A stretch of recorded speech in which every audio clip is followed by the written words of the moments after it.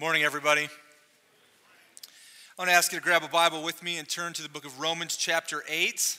Romans 8 is found on in your Pew Bible on page 944. And as you turn, let me ask you just a very basic spiritual checkup type of question. How are you doing in prayer? Are you praying? How much time are you spending in prayer? Are you seeing and experiencing the wonders of God through your prayers?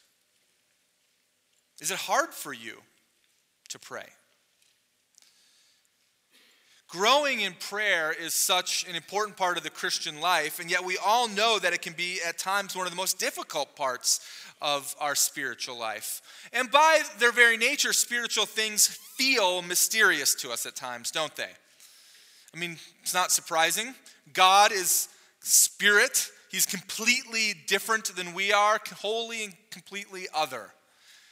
We are spiritual beings, that's the way we are made, and yet we live in a material world and we process our reality largely through our circumstances and events materially. And therefore, it's not surprised that this spiritual thing called prayer can be difficult.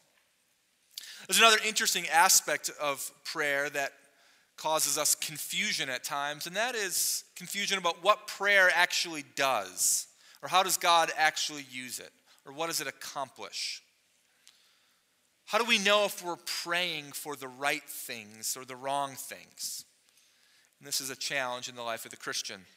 I love the old tale about the small town that had historically been a dry town, a town where no alcohol was sold. But a local businessman decided that he was going to build a tavern in the town. And so a group of Christians were very concerned about this, and so they planned an all-night prayer meeting at their local church, asking God to intervene on their behalf. And as they prayed, it so happened that just a couple days later, lightning struck the tavern and burned the whole thing to the ground. And as you can imagine, the business owner was distraught, and so he hired a lawyer to sue the church, claiming that the prayers of the congregation were responsible for his tavern burning to the ground. The Christians, in turn, hire an attorney to argue just the opposite in the court of law, that actually they weren't responsible for the tavern burning to the ground. And as the judge began to review the case at the beginning, he just had to chuckle as he looked out at those in the courtroom and said, well, no matter how this case turns out, one thing is clear. The tavern owner believes in the power of prayer, and the Christians do not. Well, as we consider how prayer relates to the Christian life, I want to ask you to turn with me to Romans 8 and to look at that very encouraging passage together. In the midst of learning how to pray, growing in our prayers, struggling through prayer, God gives us an encouraging word as he continues to remake us. And it's found in verse 26 and verse 27. It says this. It says, likewise, the Spirit helps us in our weakness, for we do not know what to pray for as we ought. But the Spirit himself intercedes for us with groanings too deep for words. And he who searches hearts and knows what is the mind of the Spirit, because the Spirit intercedes for the saints according to the will of God. Prayer is a part of the Spirit-filled life. And it's interesting, as we've been looking at Romans chapter 8, we've seen how the Apostle Paul paints this picture of how God remakes us as Christians.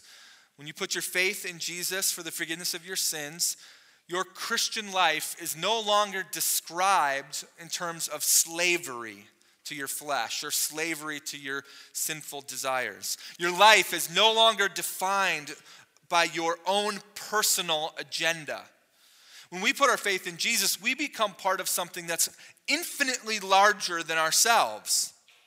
We become part of a family of God that has its roots in eternity past and that continues on through the present into eternity future. And in the middle of this, as we try to figure out how to go about the path, God promises to remake us by the power of his Spirit. And this Spirit that he gives us is indeed the power that we need. And so as we think about prayer and we think about the nature of the Holy Spirit, let me remind you just very briefly about some of the ways that the Bible describes the role of the Holy Spirit. Jesus says in John chapter 14:16 that the Spirit will come and dwell within us. And that in John 16 he says the Spirit is the helper who convicts the world with regards to sin, who glorifies Jesus as the Son of God, who leads his followers into truth, into all truth. If you look throughout the New Testament, you see in the book of Acts and beyond that the Holy Spirit is described as one who reveals, who guides us, who empowers us, and who imparts specific gifts to those who have their faith in Jesus. And just here in Romans chapter 8, we see even more with regard to the Spirit. We see that the Spirit and the things of the Spirit give life and peace. And that the Spirit guarantees the resurrection of our physical bodies someday. And that the Spirit is the one who initiates this change of status for you. From slaves to the flesh to adoption as sons into the family of God himself. And so, as the third person of the Trinity, God himself, the Holy Spirit, does all of these wonderful things for you and in you through a life of faith. And this great list of things and the new challenging and exciting life that it is to be a Christian is one of the reasons why so many people have found Romans chapter 8 to be one of the most encouraging chapters in the book of the Bible for centuries. And so if the Spirit does all of these things, then the question becomes is how can the Christian participate in this spiritual work? Or how can he or she live in the Spirit? You see in Romans chapter 8 a description of the Christian life as a life lived in the Spirit. And so how does the Christian live in the Spirit? And to this point in chapter 8, we've seen the answer has been twofold. First is that the Christian relies on the finished work of Jesus for the forgiveness of sins, that there's nothing in me that is morally good enough to accomplish the work of God or gain heaven. I rely completely on Jesus.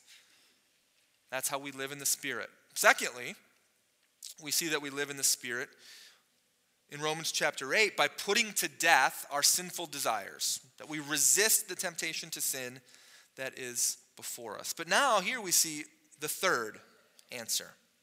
And it's very simple and elementary in its nature. It's so simple that it's not even commanded. It's just assumed. How do you live in the Spirit? You pray. You pray. And it strikes me that Paul doesn't even give a command to pray here. He doesn't need to. Prayer is communicating with God in such a manner that we praise him or worship him for who he is and what he does. We ask him for things. And we express our dependence on him for all things. We worship, we ask, and we express our dependence on him. And prayer has been the practice of God-fearers since the very beginning of time. And so let me remind you of a couple of the descriptions of prayer that we see woven throughout the Bible. And there are many more than this, but use these for your encouragement. Psalm 88:13, the psalmist writes, "But I, O Lord, cry to you. In the morning my prayer comes before you." And in Matthew 6, verse 6, Jesus says, "But when you pray, go into your room and shut the door and pray to your Father who is in secret. And your Father who sees in secret will reward you." In Ephesians chapter 6:18, the Apostle Paul writes, praying at all times in the Spirit, with all prayer and supplication. To that end, keep alert with all perseverance, making supplication for all the saints. And likewise, it says in Philippians chapter 4, verse 6, do not be anxious about anything, but in everything, by prayer and supplication with thanksgiving, let your requests be made known to God. Or James 5:16 says, therefore confess your sins to one another and pray for one another, that you may be healed. The prayer of a righteous person has great power as it's working. Or 1 Timothy 2, verse 8 says, I desire that in every place the men should pray, lifting holy hands without angering or quarreling. And so we see prayers woven throughout the Bible, so much so that it's even assumed here in Romans chapter 8 as part of the remaking work that God does in your life. And it's particularly encouraging to us that because, as we saw earlier in Romans chapter 8, we have this status change before God. It changes the way that we approach God in prayer. Because we're not slaves to sin and in our flesh, we don't have to cower in fear that God will somehow come against us. But quite the opposite. We're adopted as his sons, it says, all of us, men and women alike, the status of a son. And that means that God makes himself available to us at all times and desires to hear our prayers. There was a pastor one time who was explaining to his young son how things worked around the church office. It was a large church, and so the pastor explained how the secretary screened his calls as they came in to the office, and how when his mother called, that was a little bit of a different type of phone call. When mom called, the secretary would tell her what the pastor was doing, and she could decide whether or not he should be interrupted or if she should just leave a message. And then he said to his son, but if you call me, you will be put through right away every time. Because I want you to know, son, that you can call me anytime. And the reason that you can call me anytime is because you're my son. And a few days later, the church secretary put the call through from the son to the pastor, interrupted what he was doing, and the pastor picked up the phone and he said hello and asked what he could do for his son. And his son simply replied, nothing, Dad. I just wanted to make sure I could actually get through to you that easily. Now that you are children of God through faith in Jesus, you can get through to the Father just that easily. He wants to hear from you upon your every single need, and he desires the intimacy of relationship that creates. He gives you unfettered access to him. And so, in one sense, we see throughout the Bible that where the work of the Spirit meets the spiritual work of the Christian, these two things come together in prayer. And that's incredibly encouraging for us, but it also creates kind of a unique problem because we all know that prayer can be very difficult at times. We've all experienced it before. Prayer can be hard. And so, Paul says in verse 26, we do not know what to pray for as we ought. When you are young in the faith, you don't know what to pray for because you're still even learning how to talk to God. That sort of awkward feeling of talking to someone that you can't see and who is not audibly responding to you. I mean, sometimes I feel awkward up here talking to you and I can see you. But when you have that kind of blank look on your face and no response, that can be awkward. Now, so we can all relate to the idea of the difficulty or awkwardness in prayer when we're new Christians. And so if you're in that place today, then I just want to encourage you that it gets better. It gets less awkward. And how do you help it get less awkward? Well, I would just encourage you to take 5 minutes. Just start with a simple 5 minutes. Everybody has 5 minutes that they can find in their day. And set aside that time just to talk to God and to learn how to talk to him, to thank him and praise him, to ask him for things, and to express your dependence on him. And as you grow, you soon quickly realize that 5 minutes is not nearly enough time. And it becomes too easy to talk only for 5 minutes, and so you spend time talking to God for 10 minutes. And as you continue to grow, 10 minutes becomes very easy for you to talk to God because you're now becoming accustomed to this idea of prayer. And 10 minutes can turn into 15 minutes or 20 minutes or 30 minutes even before you know it. When you're young in the faith, it can be difficult to pray, but you can grow. But even for those who are mature in the faith, who've been following the Lord for a very long time, there are a lot of situations in life that are so complicated that we don't know how to pray. I mean, some situations have such a mixture of good and bad that are intertwined, and we're caught in the middle. Situations that we see, if the prayer is answered in the way that I desire, this will create great good, or seemingly great good for some people, but at the very same time, if it's answered the way that I desire, might create something that's seemingly bad for other people. I don't know how many times I've talked to people and we talk about the difficult situations of life and sort of exacerbate. They just say, I don't even know how to pray right now. I'm just trying to put together some words that seem to make sense. And then there are situations where we know that we need something, anything from God, but we don't know how to ask for it. We don't know how to pray. Romans chapter 8, to remind you of where we were talking about the difficulty of prayer. And for the mature believer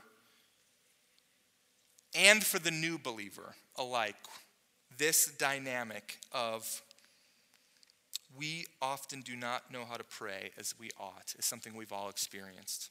And so why is it hard? Why is it hard?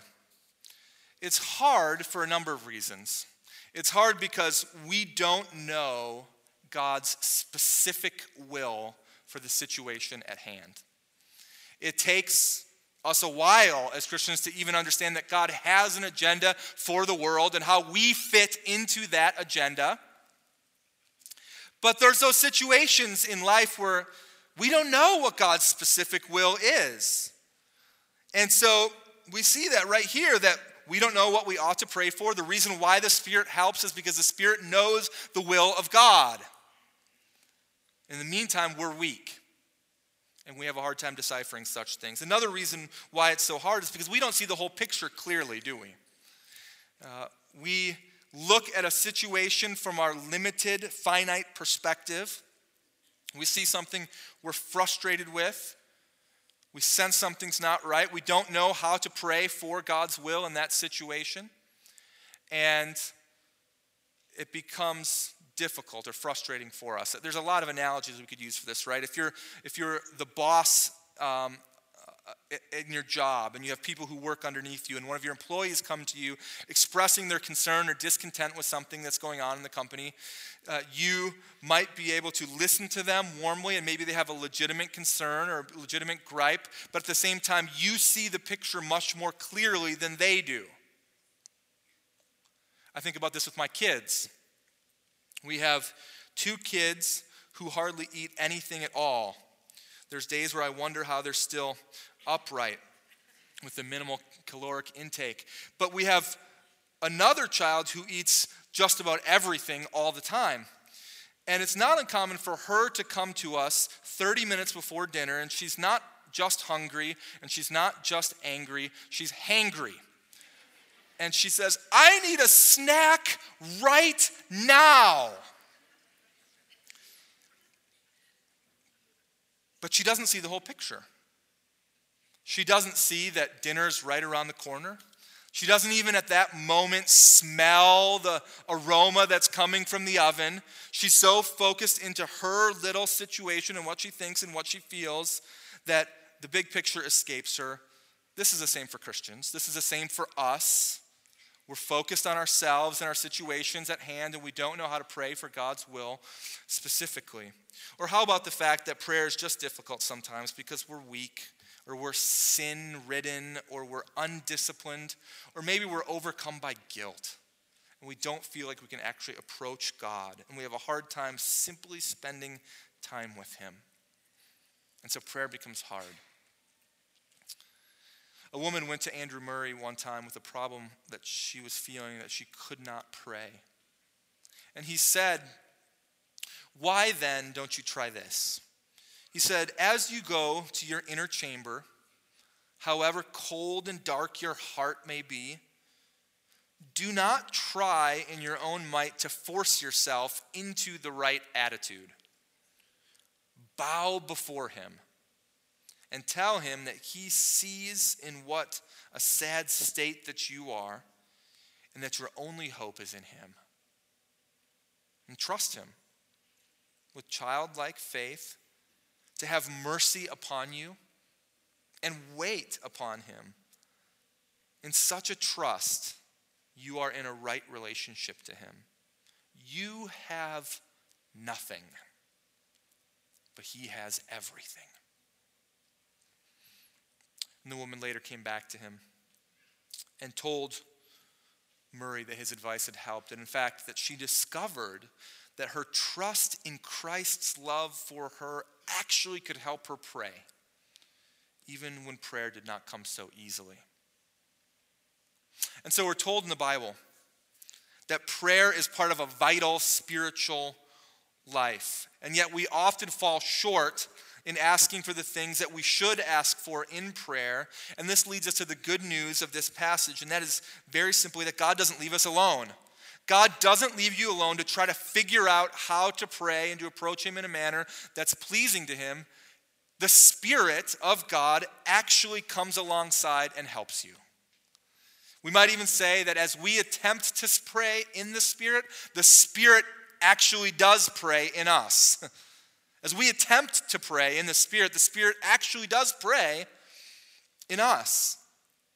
And so let's look at the passage again. It's just 2 short verses.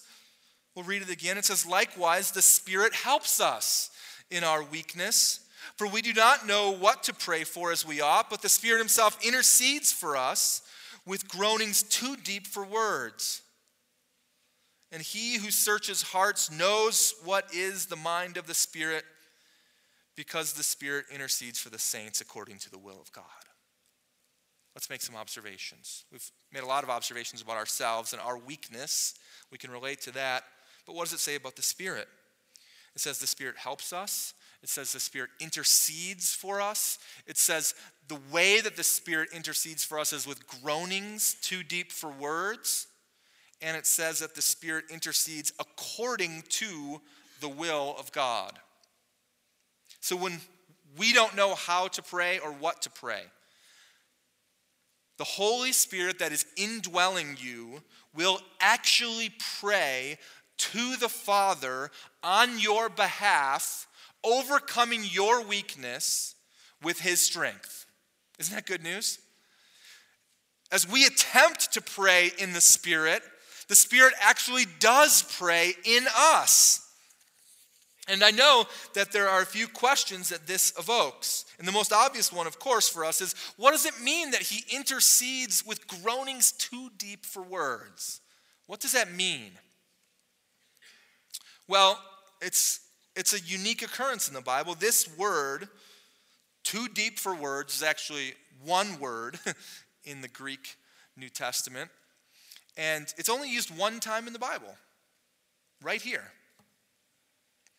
Now, the base or the etymology of the word is that it's unspoken or ineffable or wordless. That's an indescribable thing that the Holy Spirit does. And so, over the centuries, people have kind of come down to one or two places on this of what it actually means. Either what is happening here with this groanings too deep for words is an imperceptible prayer by the Spirit to the Father that we can't see, hear, feel, understand. Or that what the Spirit is talking about here is in line with another type of prayer that the Spirit gives, and that is the gift of tongues. And I'm sure that as we talk about the spiritual gifts and the gift of tongues, there's probably a lot of different experiences or opinions in the room today. And we could talk at great length about that, and particularly from 1 Corinthians chapters 12 through 14. But I don't think what Paul is referring to here in Romans chapter 8 is the gift of tongues. And I'll tell you why. There's at least two reasons why. Number one, the gift of tongues, as we see in 1 Corinthians 12, verse 30, is a gift that is given to some believers. Not all believers. All believers have at least one, maybe many spiritual gifts. If you're here today, you're a Christian, God's gifted you in one or many ways to encourage you and to edify those around you. But the gift of tongues, like the other spiritual gifts, is not given to everyone. It's given to some. But the groans here in Romans chapter 8, 26 and 27, those groans are means of intercession that come to the aid of all believers, all who have the Spirit. And so that would sort of eliminate the idea of it being the gift of tongues. Here's the second reason for you. That if this word means unspoken, then it's almost impossible to identify it with the gift of tongues because tongues are spoken. Even if you don't understand them, they're still spoken words. And so therefore, it's most likely to me that these groans that are too deep for words are the Spirit's own prayer language to God the Father that's imperceptible to Christians. And as verse 27 points out, that it happens in our hearts. So because we fail to know God's will, then we are naturally limited in understanding of what to pray for. But our failure is met by God's Spirit who stands in the place. He expresses petitions to God that perfectly align with God's will. Jesus calls the Spirit the helper, and this is one of the ways that he helps us. The Spirit actually prays in us. And he's able to help us because he knows the will of the Father, as verse 27 says. The reason why the Spirit is so effective in this prayer is due to the nature and relationship of the members of the Godhead. There's perfect agreement between the Father and the Son and the Holy Spirit, perfect unity. And so verse 27 tells us, look at it with me, that God is the one who searches the heart and he knows what the Spirit intends. And there's perfect harmony between the two because it is in accordance with God's will that the Spirit intercedes for the saints. And this is a great thing to think about. Think about this for a second. God cares so much about you. He cares so much about your growth in holiness. He cares so much about your growth in faithfulness and godliness. God cares so much about you having an intimate relationship with him. And he cares so much about the completion of your salvation that is guaranteed into eternity, that all three members of the Trinity function in this staying work of your salvation. All three parts of the Trinity accomplish this reality together. God the Father enacts his will on earth and in your life. And there's one who sits in heaven, Jesus, God the Son, who intercedes on our behalf, and he defends us against all the charges that the devil brings against us, that we're not good enough, that we're not strong enough, that we're full of sin and guilt, and that we're worthy of condemnation and death. And Jesus defends us, pointing to his own righteousness as our standing for righteousness, and thus guaranteeing our salvation on the day of judgment. But there's also another, an intercessor in the heart, the Holy Spirit, who effectively prays to the Father on our behalf through all the difficulties and confusion of our life here on earth. God the Son, God the Father, God the Holy Spirit, all working together as he remakes us and guarantees our salvation completely and finally. So as we attempt to pray in the Spirit actually prays in us. And so what does this mean for you tomorrow? Tonight? This means that when you don't know how to pray, ask the Spirit to help you, and he will. This means that when we pray, that we can be confident that even in our shortcomings, that God will accomplish his will. He will accomplish his will to perfection, even if we're praying for the wrong thing. It does not mean that you can just stop praying altogether and that the Spirit will do the work completely independently of you, or that you can be more casual in your approach to God. In fact, it should motivate us just to the opposite.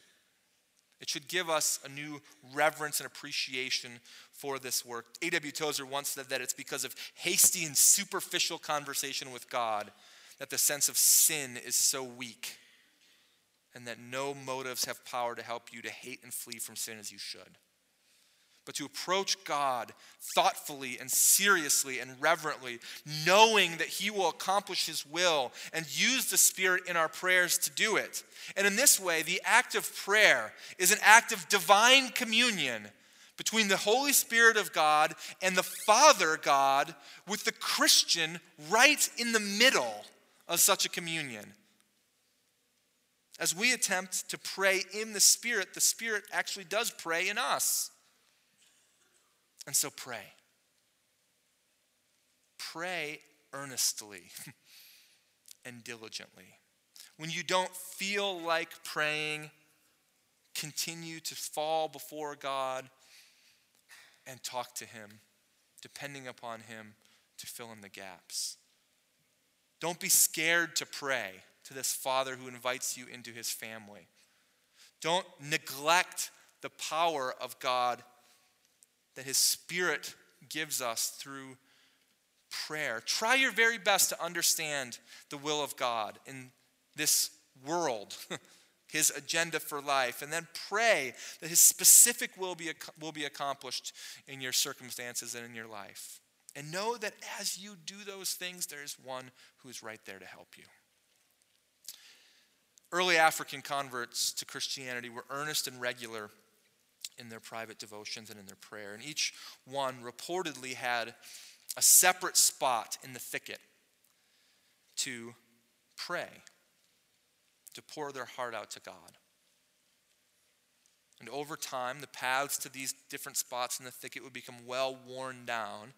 And as a result, if one of these believers began to neglect prayer, it would soon be apparent to all the others. And they would kindly remind the negligent one, "Brother, the grass grows on your path." Don't let the grass grow on your path. Keep striving for the Lord in prayer. And with that, let's pray together. We turn our attention now to the Lord's Supper. And we pray thanksgiving.